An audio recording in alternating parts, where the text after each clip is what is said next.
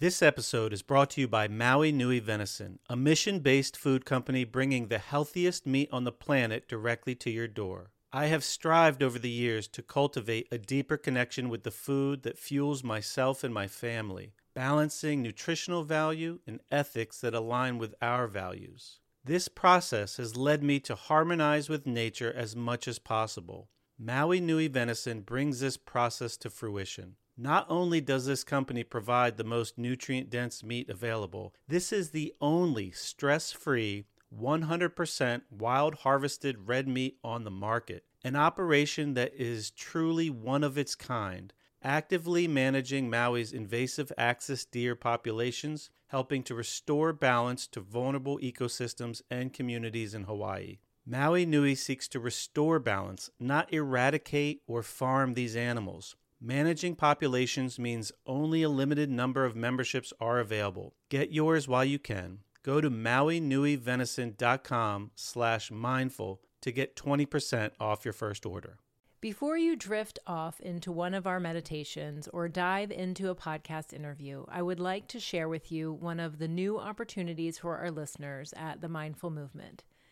This is Sarah Raymond, and I'm so excited to announce the expansion of our coaching services to include two of my good friends and excellent coaches, Nikki Dyer and Laura Cannon. Both Nikki and Laura provide their own unique skill sets, allowing us to meet the needs of our growing audience. If you want to learn more, just follow the coaching link in the show notes. As always, we are grateful for your support and look forward to working with you. Hello and welcome to the Mindful Movement podcast. I'm your host, Les Raymond. Thank you for joining me today for another episode. I'm really excited about this episode. Robb Wolf, somebody that's been very influential, I think, in the wellness scene for quite some time, has reached out to the Mindful Movement to talk about one of his recent projects that I'm a huge fan of.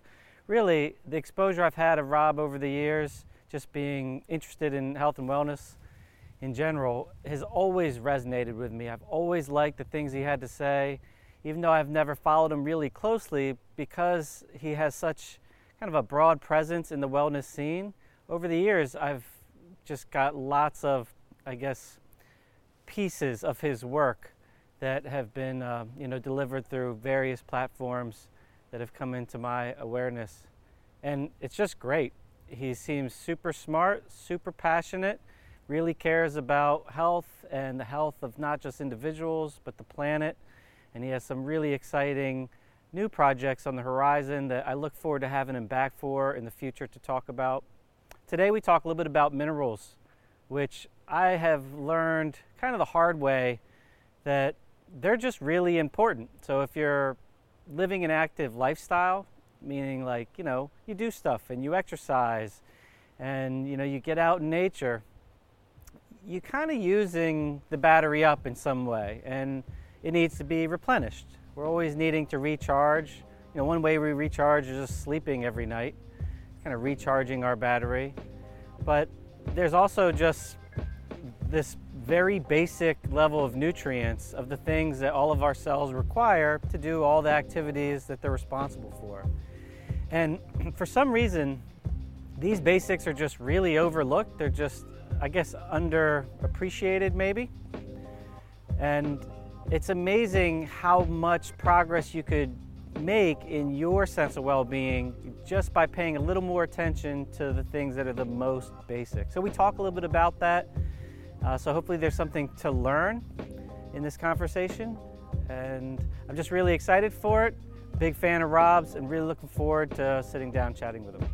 I hope you enjoy the show.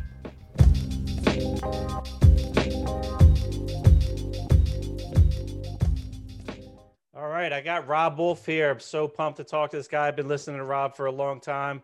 Robb, please say hello to the Mindful Movement audience. Hey, huge honor to be here. Thank you for having me. Yeah, so you have been, a big name in the health and wellness for a long time. I've heard you be interviewed many times. I've listened to your podcast, which, by the way, with your wife, Nikki, is really excellent. You guys complement each other so well. I'm grateful for the work that you're doing. I know that I've benefited personally.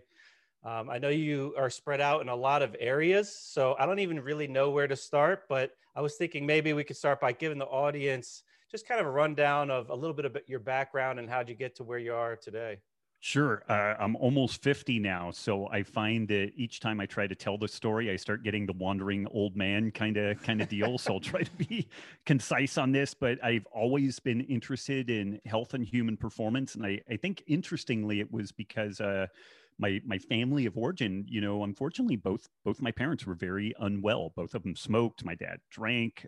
Both of them developed type 2 diabetes pretty early in their lives. And my mom ended up, we discovered later, and this was kind of an aha moment in my own health journey. She had about 7 different interrelated autoimmune conditions: lupus, rheumatoid arthritis, Sjogren's, and just a host of different problems. And so I always suspected that, eating better, exercising, things like that would be helpful. But it was just through random experimentation that I kind of went down this path. And in that experimentation, I did an undergrad in biochemistry, was looking at either medical school or kind of a research track in autoimmunity and cancer research. And it was around this time that I developed ulcerative colitis to such a degree. I'm about 165, 170 pounds right now. My ulcerative colitis was so bad that I was down to about 125, 130 pounds. I mean, whatever food I ate just came out largely unchanged, and horrible malabsorption issues. And there were a lot of things going on there. I was kind of living like an asshole because I was a grad student and I was young-ish. And I was like, oh, sleep when you're dead. Stress isn't a real thing, and so I would sleep 3 or 4 hours a night and had been doing that for a couple of years. I was eating a very high carb, low fat vegan diet, which I think for me, under any circumstance, isn't the best fit for me. I think for some people, it can be a wonderful fit but the stress, the sleep deprivation, all the other stuff that I had going on, looking back, I literally was doing every single thing wrong to support my health and suffered pretty catastrophic consequences. And it was right around this time my mother was diagnosed with a host of interrelated autoimmune disease, and she had some significant gut issues. And it was in talking to her that I figured out, oh, I probably have a lot of the same things going on. And one of the primary things that she was diagnosed with was celiac disease, which is this autoimmune gluten reactive condition. And so I got tested for it. Sure enough, I had celiac. And so I just looked at the way I had been eating and started doing some research, in this idea or a concept of the paleo diet kind of popped into my head. And mind you, this was 1998. So this was a long time ago. And I went into the house, turned on my dial-up computer, waited for the hamsters to do what they do at that time, and into this new search engine called Google, I put this term Paleolithic diet. And I found some really interesting stuff. And a lot of what it spoke to was the potential for people to develop gastrointestinal and autoimmune related issues with some of these like evolutionarily novel foods, grains, legumes, and dairy. And most folks don't think about that as being like something new, like that's the cornerstone of our diet. And Lauren Cordain, who wrote that paper, it was very craftily done. He called it Cereal Grains, Humanity's Double-Edged Sword. And he made the case it's been very, very good in some regards and has had some downsides in other regards. So the long and short of that is that I got in and started tinkering with a kind of low carb paleo type diet, and it was absolute magic for me. I had all kinds of wacky stuff as a kid, kind of dyslexia, I think what people would call ADHD now, and that stuff just resolved remarkably. And it sounds kind of over the top miraculous, but for me, it was really, really powerful.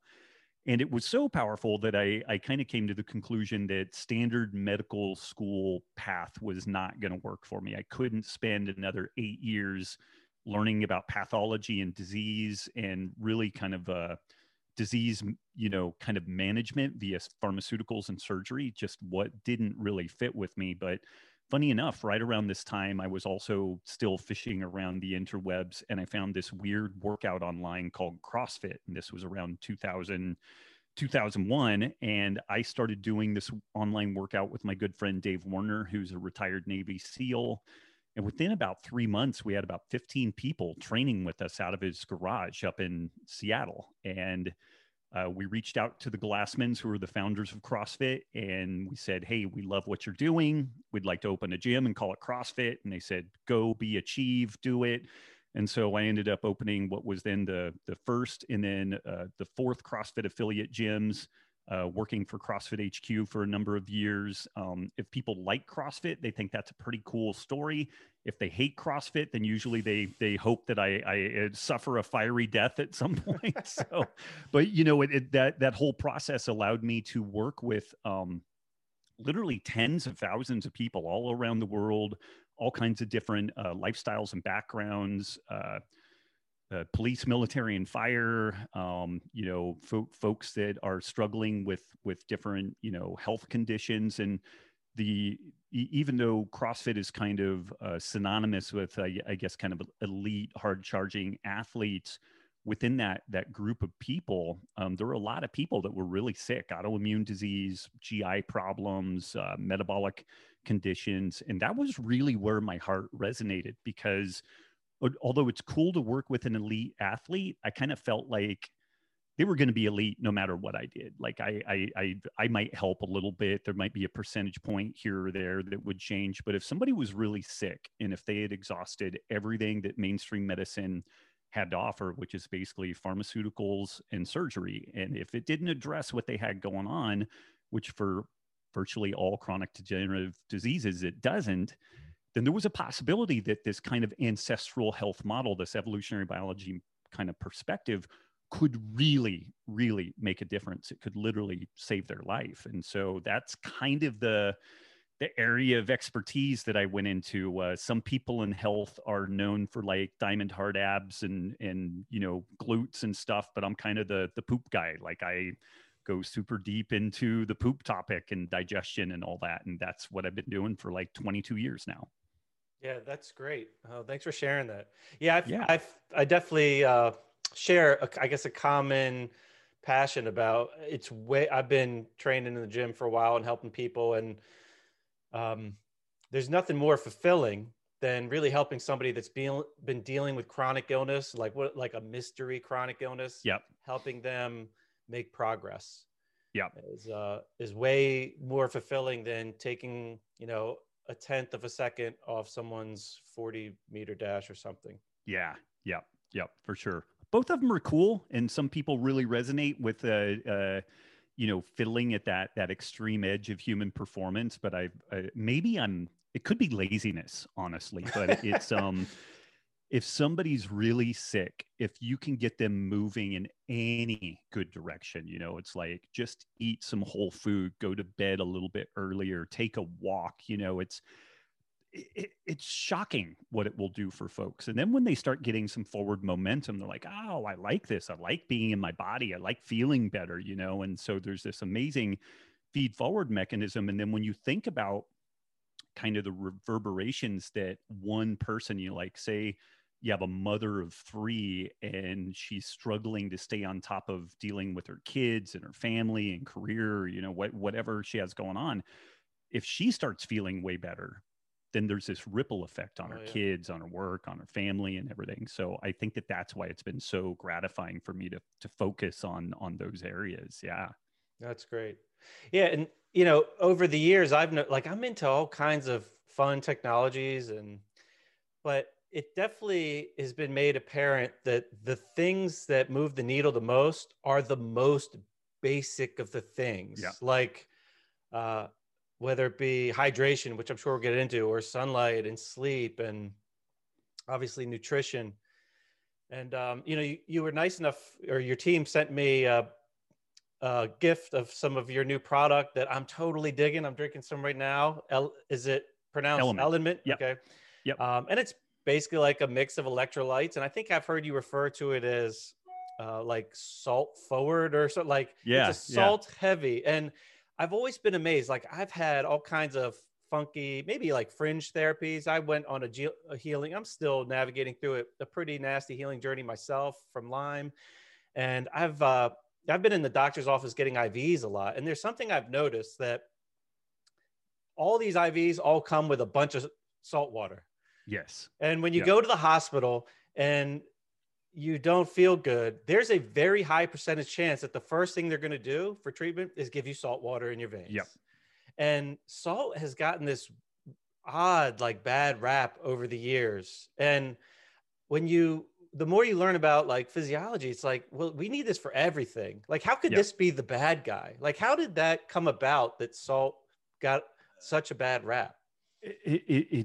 It's really wacky, and it's on the one hand it's very understandable, and then on the other hand it's like, oh, how did we get this so wrong? But when you look at the modern sources of sodium in most diets, it's from super processed foods, and I don't care which end of the spectrum you're on, paleo versus vegan or what have you.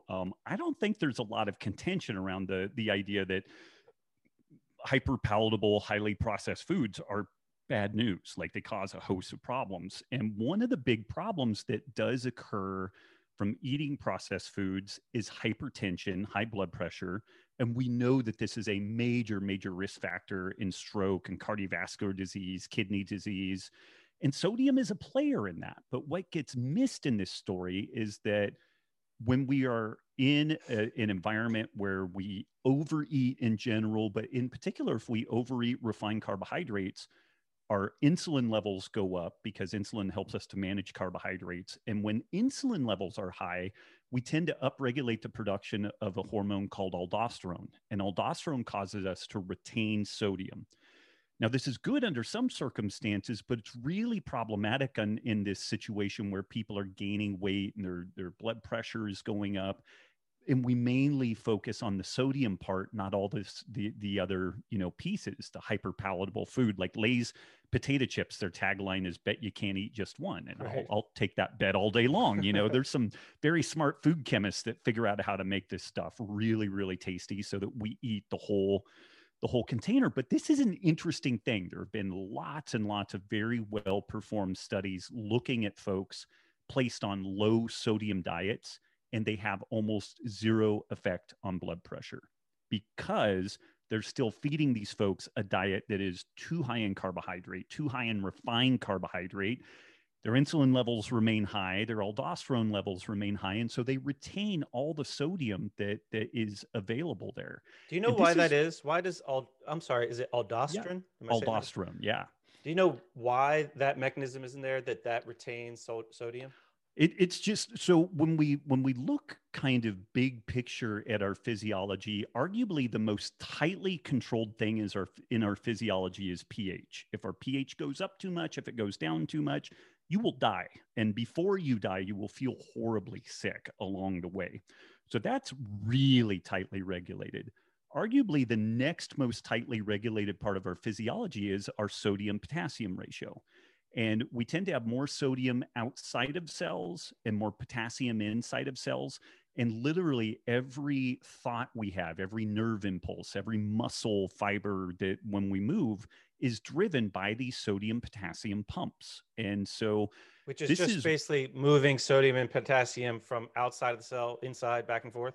It's almost like if you imagine like a hydroelectric dam where there's water behind a dam, and when it comes through the dam, we could harness energy there. Okay. The way that our cellular machinery making ATP, our kind of currency of energy in life, is driven by these sodium potassium pumps. So it's a amazingly slick mechanism, and effectively all life on Earth functions by using these kind of ion gradients, having more of some here and more of something else there. And then when they try to equilibrate or come to a normal spot, then the organism is able to harness energy from that. And I know that gets out kind of into the physiological weeds a little bit, but it's very, very important. And this really harkens back to your point that you made, that say like you go in for like a Myers cocktail or something to deal with Lyme or extreme adrenal fatigue or what have you. If those folks don't have adequate sodium in that mix, it can make you very sick, or you could potentially die from a condition called hyponatremia, low blood sodium. And unfortunately, this is something that happens a lot. People who are exercising, doing marathons, doing triathlons, we've been told for about 30, 40 years, drink 8-ounce glasses of water a day. We need to hydrate. But what is missed in this whole story is that if you look in a textbook of medical physiology, hydration is the water and the electrolytes that come with the water. But somewhere along the line, we just jettison the electrolytes, which the sodium, interestingly, is maybe the most important in that whole mix. If we get enough sodium, our kidneys are pretty good at figuring out the potassium and the magnesium and the calcium. Like, it can kind of sort that stuff out. But if we're deficient in sodium, things can get bad, and people will feel lethargic, foggy headed, kind of brain fog. They will start getting cramping at the more extreme edges of this. So it's interesting. It is, yeah. I'm sorry to cut you off. You mentioned like if you're active, I know that the body is like on some level like a battery. I mean, it's an electrical piece of machinery moving electrical energy and chemical energy and, making mechanical energy out of it somehow. And it's like, just like any other battery, if you don't use it much, maybe you don't need that much. But if you have an active lifestyle, which most people are, if you're not like we try to be, sometimes that's hard if you have a 50-hour week job in front of a computer. But if you are, I know I thrive when I'm moving 2 to 3 hours a day, and it's that's a lot of activity. So naturally, like, you're going to need a lot more of the things that run the battery, basically. Right. And if you add in like a sauna or even a hot bath where you might be sweating and not realizing you are, realize it, like you're losing a lot of that, and you need enormous amounts. Yeah.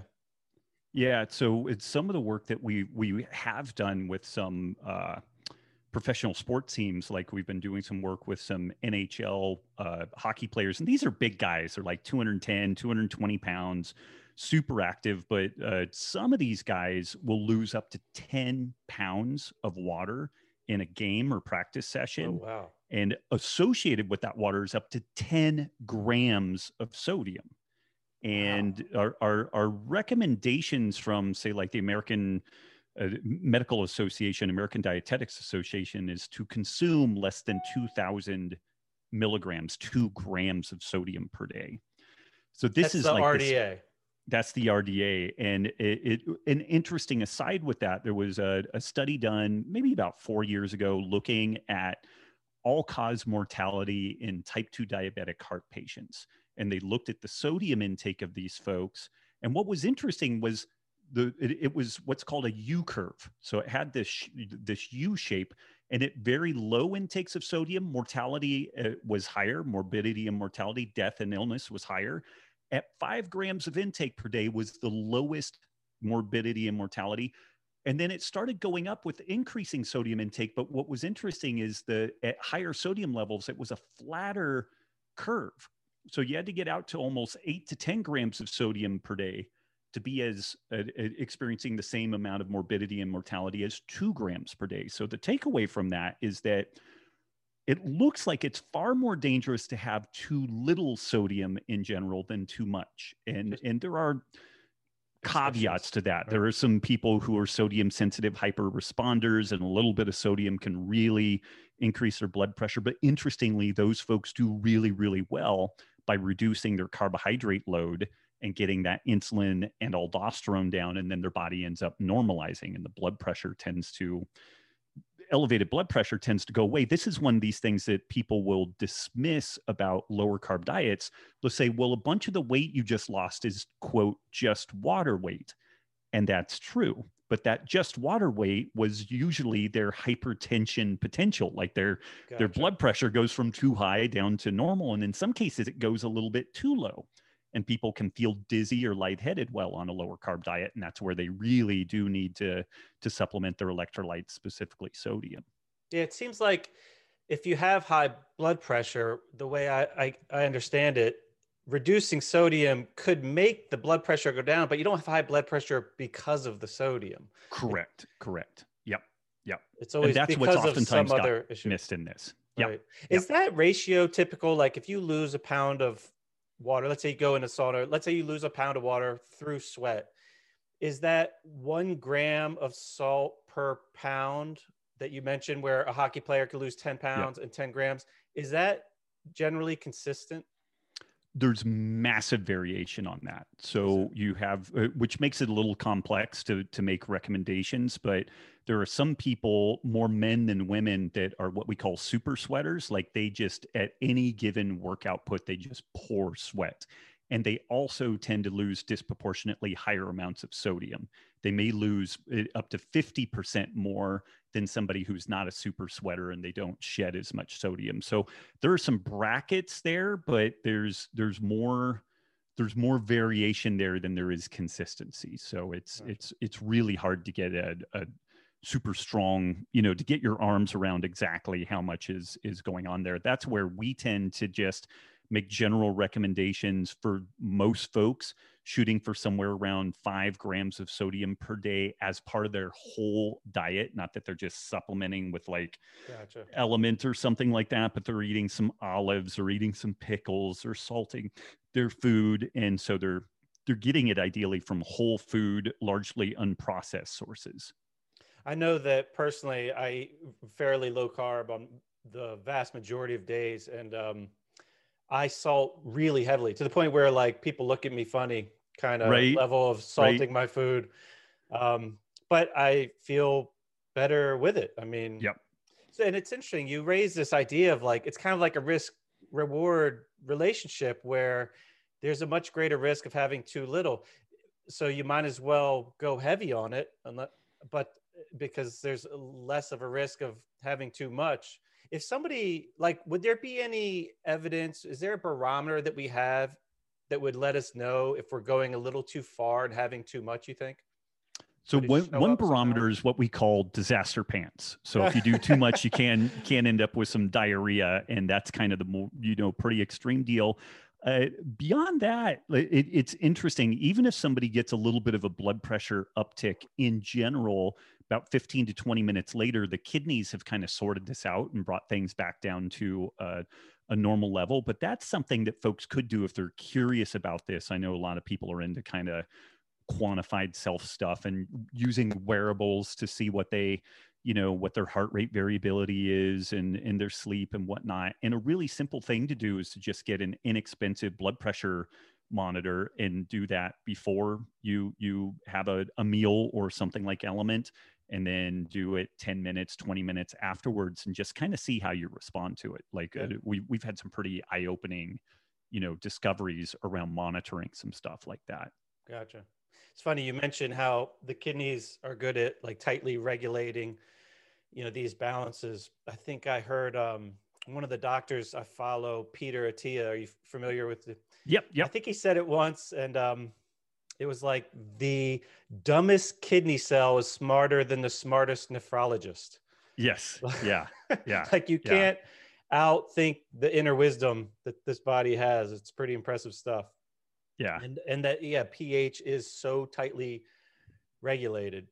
But, it always, whenever I hear somebody that's not feeling optimal, I'm always thinking like, what are the absolute basics? Like, what is the substrate of nutrition and basic things we need? And minerals, people have gotten on to thinking about like kind of macronutrients pretty well, and even some vitamins, but like the minerals are like, that's what runs the batteries. So you made this product, and I'm sipping on some now, and I really dig some of these flavors. They're fairly unique. Honestly, there's a box that is kind of spicy flavors. Yeah. And I've been navigating some like histamine issues and trying to stay away from some spicy stuff. So I haven't delved into that. My kids have gotten into them. But the more citrusy ones, I think it's like a raspberry one and a citrus one and an orange one, I've really been enjoying. They're really palatable. And, at first the salt is like, whoa, you're reminded like, oh, I'm drinking salt here. But after a few, days of trying them, like I've really like adjusted in a way that I'm like craving it. And my body, I'm trying to listen to my body. Like, how much is my body telling me to get with these? And in these, it's not just salt. You put some of the other basics in there. There's some potassium. What else is in there? Yep. And some magnesium. And the way that we arrived at the formulation, we looked at the dietary records of about 300 people that were following kind of a low carb but whole food based diet. So they weren't eating processed food. They weren't getting half their protein from protein powders, like they were eating whole unprocessed food. And to your point, like people are pretty good at looking at protein, carbs, fat these days, but the sodium, magnesium, potassium, calcium, it just kind of gets lost in the shuffle. But what was interesting when we looked at an average of all these folks, almost everybody was quite good on calcium. Like they were getting adequate levels of calcium. They were a little bit deficient in magnesium, more so in potassium, but they were like woefully deficient in sodium, particularly because they were eating at the lower carb side of things. And that's exactly how we arrived at the formulation. It was specifically to be kind of a band-aid to an otherwise well-formulated whole food-based diet. So it's truly a supplement. This is not like a Yeah. replacement. And you make a good point. Like when you're eating processed foods, you don't have to account for the sodium so much. But most people, as you move towards a healthier lifestyle, you have to be more aware of how much sodium you're getting. And this is Yeah. really a delightful Yep. way to supplement. Well, and the like I should have some magical story about it. It's like, oh, it's this unique form of salt from, the backwaters of the Himalayas, but there's nothing magical about it other than it's convenient. And we really do work to have great flavors and to flavor them in as natural and unobtrusive a way as we possibly can. Like I use this stuff, my kids use this stuff, so I don't want them growing a third arm or something like that. So we actually did, really focus on it. But the real magic there is just the convenience and the fact that it tastes good. And I also, I'll say relative to some other formulations out there, people are so afraid of sodium. Knock on wood, the company has done really well, but there's almost been this kind of weird force field around it because people have entered the scene with their own electrolyte options, but people are so afraid of sodium that they end up not really doing the products appropriately, in my opinion. And we are so fired up about just getting people adequate sodium intake that we have a how to make it yourself PDF that we've had over 500,000 downloads, and we tell you exactly how to make your own element at home. Use this much salt, this much no salt, this much magnesium citrate, use some lemon juice. We mentioned things like eating olives, eating pickles, drinking pickle juice, doing chicken bouillon cubes. Like we just want to help people get their sodium levels dialed in. And the really cool thing about this, like I have a very dear friend, Dr. Kirk Parsley. He might be a great person for your show. He's a retired Navy SEAL. He's a sleep expert. He's a physician also, and he actually ran all of the medical concerns for the West Coast Navy SEALs for about 8 years. He has a product called Sleep Remedy, which is amazing, and he ended up developing it because of all the disordered sleep that he saw within these Navy SEAL populations. But the thing about that product, it has a pretty tight feedback loop, but you have to go home, take it, sleep, wake up, and then assess whether or not, yeah, I think I slept better last night, but with the electrolytes, and again, if you're feeling off and you've got a jar of pickles, pour off this much pickle juice and shoot some of it down. And 5 minutes later, you're going to be like, I feel amazing, and like that mid-afternoon energy slump or what have you. So we're just really passionate really about two things: trying to educate people about the need for adequate electrolytes, in particular sodium, and then really trying to highlight that we're probably getting too much sugar in the diet, and that we should be dialing that down, particularly for our kids. So those are kind of our two-pronged missions that we have within Element. Yeah. So you mentioned like see how you feel, would that be, you think, the most common like symptom or sensation that would arise when someone is low on sodium, that you're lacking the energy that you feel you should have? Yeah, usually some brain fog, lethargy, fatigue. Cramping is kind of it's common, but this is quite far down the path. Like once we get to the point, when I do Brazilian Jiu-Jitsu, it's very active with the feet because it's a grappling sport, and I'll get those toe cramps, where like your toe feels like it's going to curl up into your body.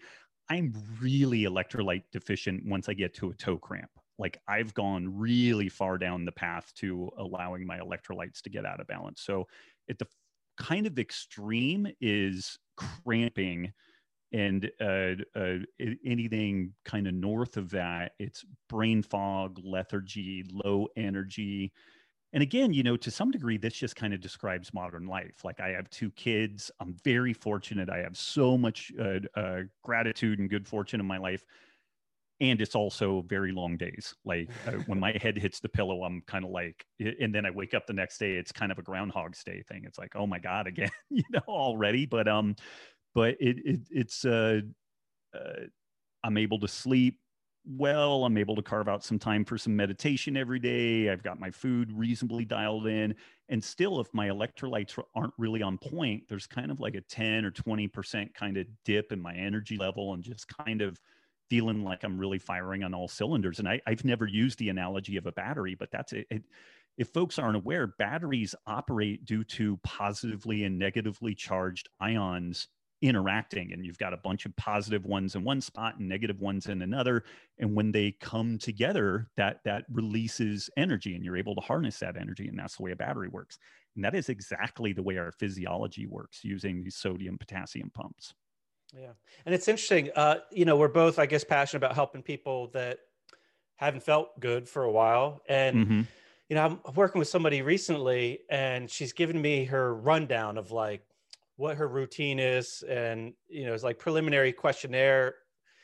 And, there's all these, this is somebody that's been run down for a long time.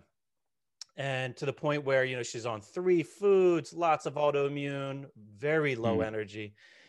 And I'm seeing these like she's doing all these like detox protocols. And I'm thinking like, you're asking your body to do kind of extra work. Cause like, if you're in balance, it takes less energy to stay in balance than when you're out of balance of what it takes to get back into balance. Yeah. And yeah. the amount, like, you need to be able to support the basics like significantly if you're going to ask your body to go this extra step to like heal from something that's been holding you back. And it's unfortunate that and I don't want to say it's neglected in the mainstream model, because if you go to the hospital, they give you saline in your veins, but Right. it's like, it shouldn't take that to get like some basic parts of the battery, like run the battery. Like, Right. you need to make energy to do all the other things you want to do.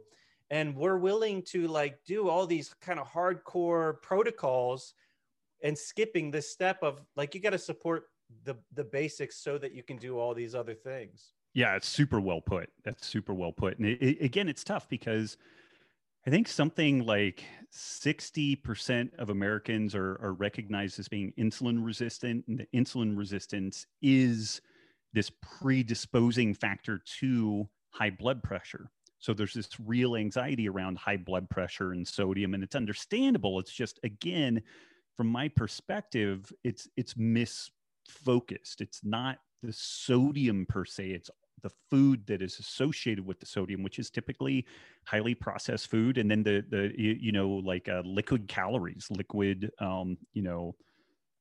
sodas and even juices and stuff like that that huge sugar bolus from liquid calories. It's something that 150 years ago just didn't exist, right. And now some Americans are getting 25 to 30% of their total calorie input in the form of liquid beverage, sugared beverages. Staggering. Yeah. So you mentioned there that you make time to meditate. This is primarily a meditation channel.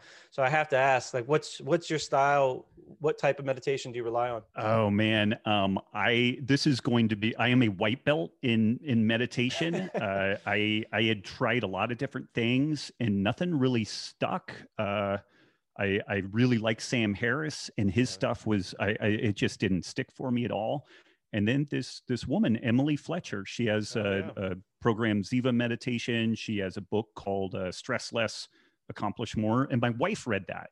And my wife, Nikki, doesn't make many demands of me, but she was like, you must do this. And what she did is she literally she's like, read this page and this page out of the book. And I read it. I'm like, oh, this makes total sense. And it was basically spend a couple of minutes where Emily describes coming to your senses. So I think about, what am I smelling? What do I taste? What do I hear? What do I see? What do I feel? And then I do kind of a mantra based, inhale, exhale. My mantra is just one. It's like, oh, we're one with everything, and I do that for about 15 minutes. And then I have a little wrap up where I think about some gratitude in my life. And I do that in the morning and I do it in the afternoon. And, I would say ancestral eating saved my life. Like it pulled me back from that ulcerative colitis scene. I would have probably died from that, or they were wanting to do surgery and the medications for it are terrible. And this was more than 20 years ago. Daily meditation practice has been as impactful on my life as ancestral eating was. Like when I'm laying on my deathbed, it's going to be like, oh, ancestral eating, getting adequate sunlight, and a daily meditation practice were like these just non-negotiable features of my life. And it's been pretty cool. I have 8 and 6-year-old daughters, and they're going through the kids program, and it's stunning what it does for kids. I think that they need it even more than adults, and how amazing would it be to get them set up with this meditation practice at the age of 8? Like I got it at 48. So there was 40 years of, missed opportunity there. But yeah, I'm super basic, and I've had a lot of people say, well, why don't you try this? Why don't you try that? And I'm really, I'm of the opinion that if something's not broken, don't mess with it. And I'm going to ride this one until the wheels just fall off the wagon, and that may be the rest of my life, or it may be 2 more weeks. I'm not entirely sure, but that's kind of the totality of my meditation practice there. And I would actually say my Brazilian Jiu-Jitsu is very much a moving meditation practice, because you are 100% focused in the moment. I only go at a pace that I will nasal breathe. So I can only breathe through my nose. And if I start going hard enough where I feel like I have to breathe through my mouth, I'm going too hard. If I get my ass kicked, I get my ass kicked. That's just what there is to it. But that's kind of my moving meditation practice. How often do you train in jiu-jitsu? About 3 days a week right now. Yeah. And do you still get in the gym outside of that? Or I get like 2 days a week of strength training, and between that and the jiu-jitsu, and then just trying to generally be active and run around with the kids, that's about all I pull off. Yeah. I've noticed I'm 40, I'm coming up on 44. And as I've gotten older, I've had to make little adjustments to the exercise routine. And, I'm spending more time overall being active, but I'm shortening the amount of time of where I'm under significant load, where it's really only, I have like my 2 heavy days a week. But even though it's like a 2.5 hour total workout where I'm going kind of very slow, there's really only, a handful of reps each day that are perceived as significantly heavy. Right. But then just lots of kind of feel good stuff throughout those workouts and throughout the week. And, 5 years ago, even I didn't have to think that way. But once you cross 40, it's like, oh, you have to make adjustments. Otherwise, it seems like you just get run down. Some people don't, but the average folks need to make adjustments. For sure. It's interesting. Like I think in one's 30s, you can have about as good a performance as in your 20s in general, but like sleep becomes that non-negotiable thing. Like where in your early 20s, you could do a really hard day and maybe go out and party and not really sleep that well and get up the next day and you feel rough, but you can still go to the well and do it again. Once you hit your 30s, that's done. Like you've got to at least recharge.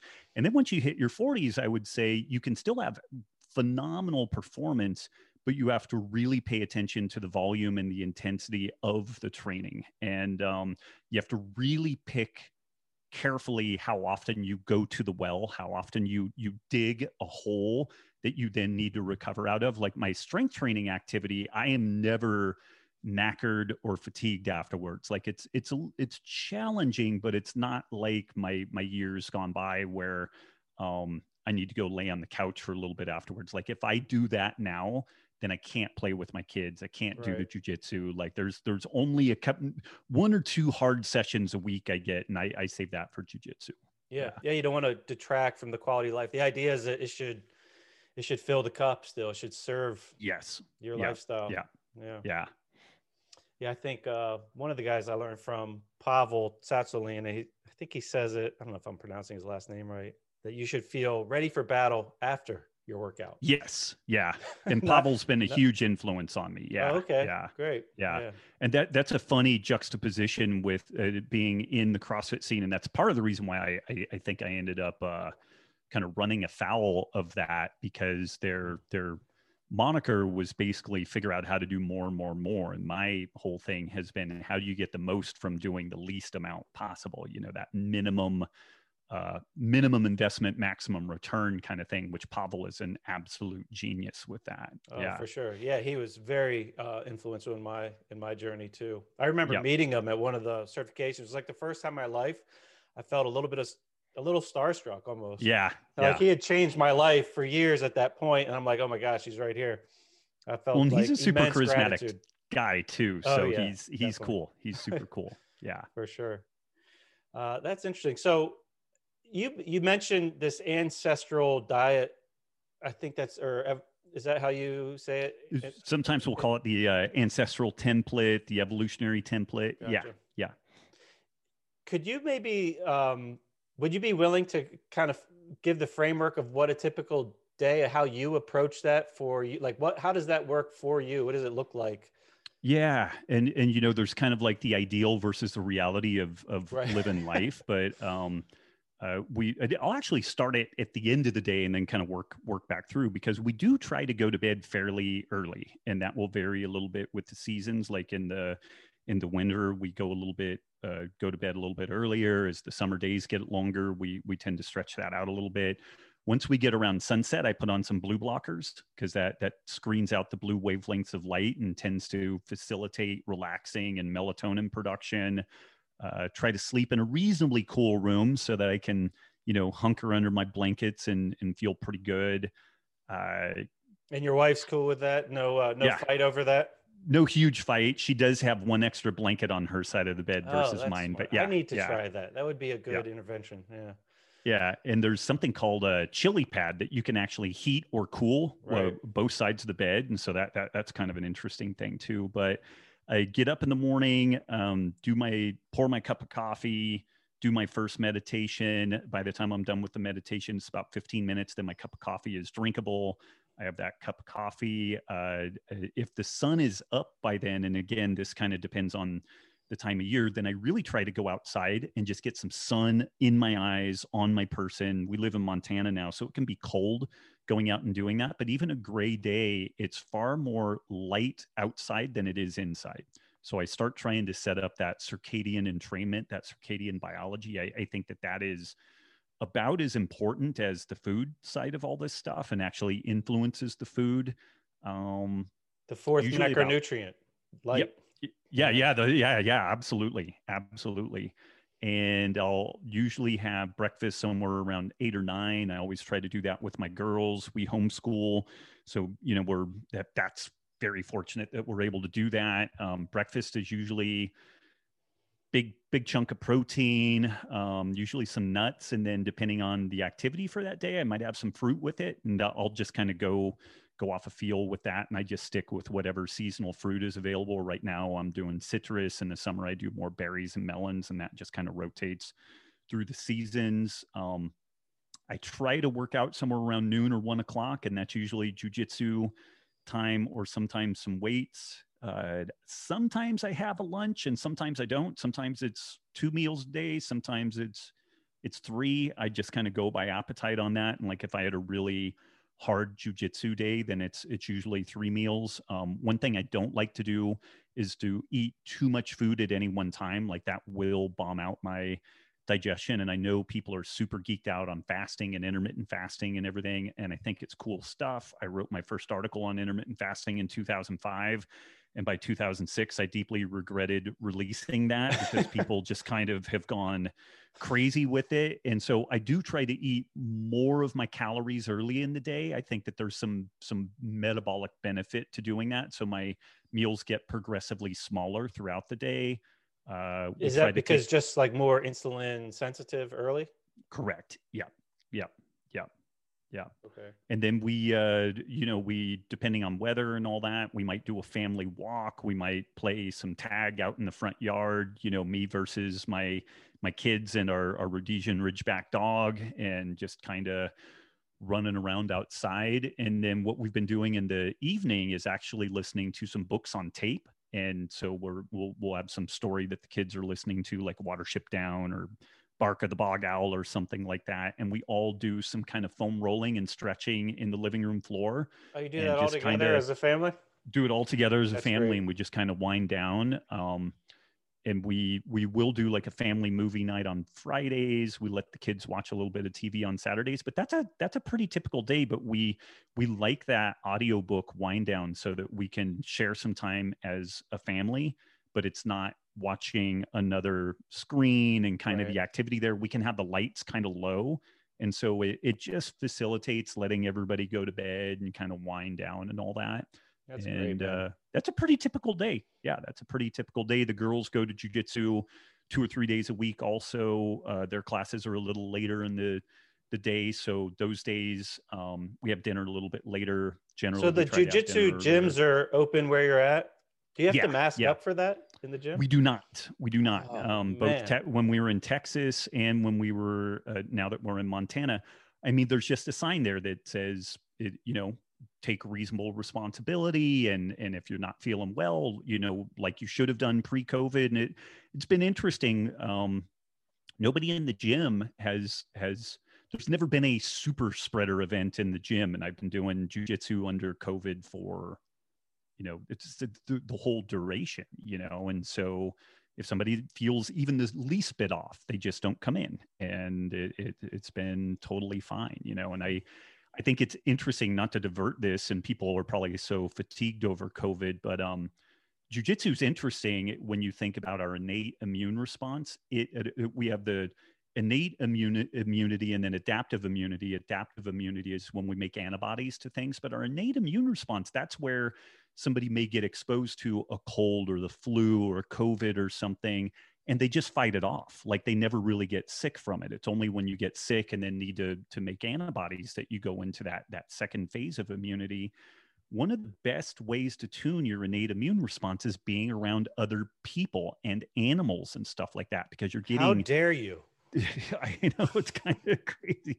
Bacteria, viruses, you're always getting that stuff exchanged. And also I really, within the ancestral health template is the community. So it's sleep, food, movement, and community are kind of the pillars there. And we understand pretty clearly that a inadequate social connectivity is as negatively impactful on our health as a pack-a-day smoking habit. Like that is crystal clear. I don't want to say the science is settled because people have worn that one out, but it's pretty damn compelling. And when you think about the reality that we evolved in small group, extended family, scenarios, that this is it's stressful for elephants and bonobos and lions to be isolated because they are social animals.